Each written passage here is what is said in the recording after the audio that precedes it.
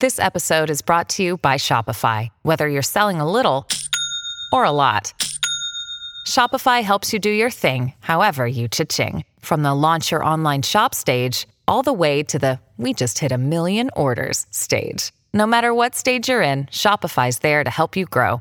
Sign up for a $1 per month trial period at shopify.com/special offer, all lowercase.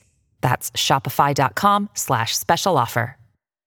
Hi, everyone. It's Amy Newmark, and I'm off for the 4th of July week, but I've chosen 3 classic episodes for you that I think are perfect for this week when we're remembering exactly why we love our country. I'll see you next week with new episodes.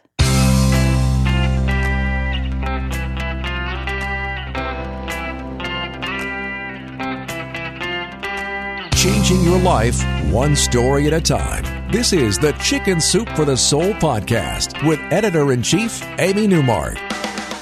Hey, it's Amy Newmark with your daily dose of Chicken Soup for the Soul inspiration. It's Thoughtful Thursday, and we're going to be serious today because the 15th anniversary of 9/11 is here. And I've been thinking back to the unity that we felt at that time. Do you remember how everyone smiled at everyone on the street, regardless of color, gender, what we were wearing, what our occupations were?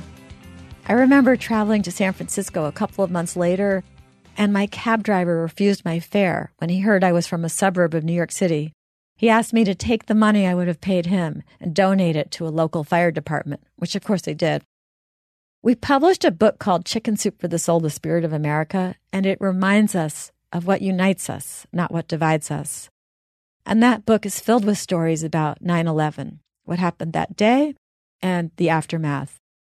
And the first story I want to talk about from that book is by our senior editor, Barbara LaMonaco. It's called The Faces on the Mountain, and it's about a visit to Mount Rushmore.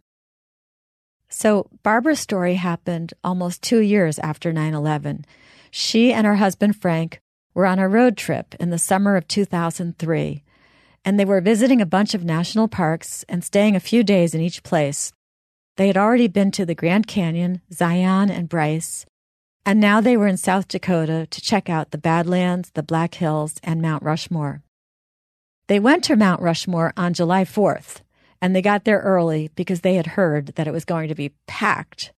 And security was very tight also, so that caused big delays getting to Mount Rushmore. There was a long line of cars to get in. There were soldiers with rifles. There were bomb-sniffing dogs stationed at each entrance gate. And each car was stopped, and everyone had to show a picture ID. Then the dogs sniffed the cars, and then a soldier would examine the undercarriage of each car with a pole that had a mirror on it. Finally, Barbara and Frank got in. They walked down the Avenue of Flags. They toured the visitor center. And then they stood on the observation terrace to gaze some more at the sculptures of American presidents.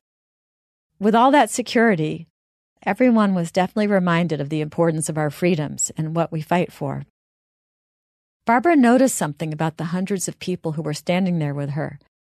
Everyone was wearing red, white, and blue. Remember, it was the 4th of July. It was such a spontaneous outpouring of patriotism. And then it started, quietly, almost like humming. At first, she wasn't sure she was really hearing it. And then someone started singing God Bless America, that wonderful song by Irving Berlin. Then more and more people joined in until practically everyone was standing and singing.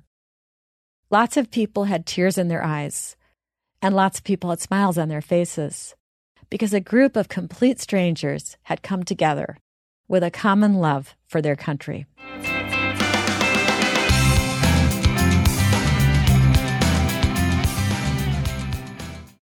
Another story I want to share from our Spirit of America book is titled Small Gestures. And Suzanne Herbert tells us what happened to her on September 11th. First of all, to set the scene, she had attended her brother-in-law's wedding in New York the night of September 10th, 2001. The wedding had been at the Boat Basin Cafe, which is at 79th Street along the Hudson River, almost 6 miles up from the World Trade Center. That next morning, September 11th, Suzanne, of course, heard the news, and then she and her husband and her brother-in-law didn't know what to do because they had to go back to the restaurant to pick up some things from the wedding the night before. So they walked over there anyway.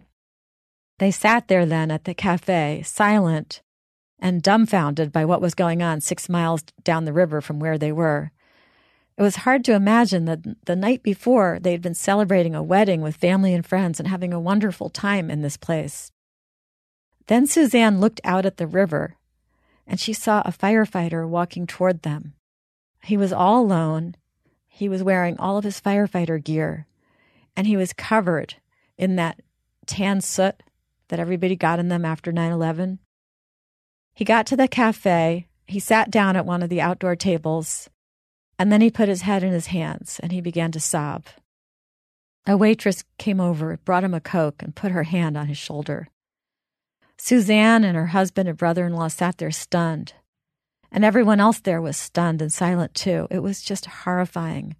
And then one person began to clap, and then another, and soon everyone there was clapping for this one distraught, exhausted firefighter.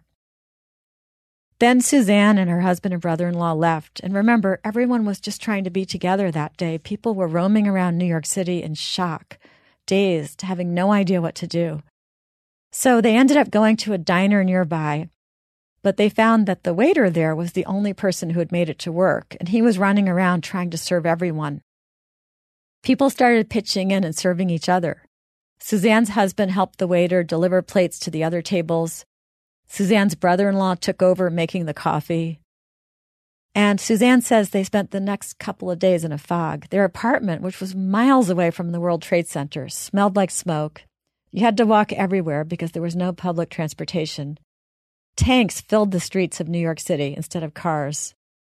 And every surface was plastered with the faces of the missing.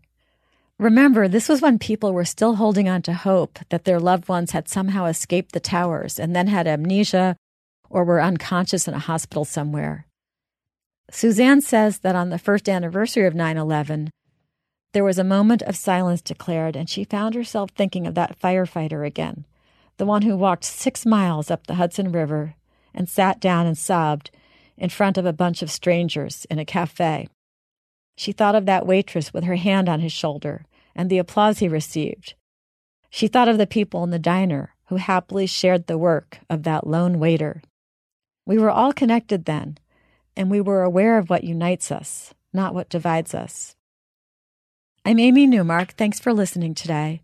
Tomorrow we're going to talk more about 9/11 with Corinda Carfora, who has quite a tale to tell about what she did right after 9/11 and how she became one of Bruce Springsteen's backup singers at several benefit concerts for 9/11 victims. If you'd like to read more stories about 9/11 and about patriotism from Chicken Soup for the Soul, The Spirit of America, please go to our website, chickensoup.com.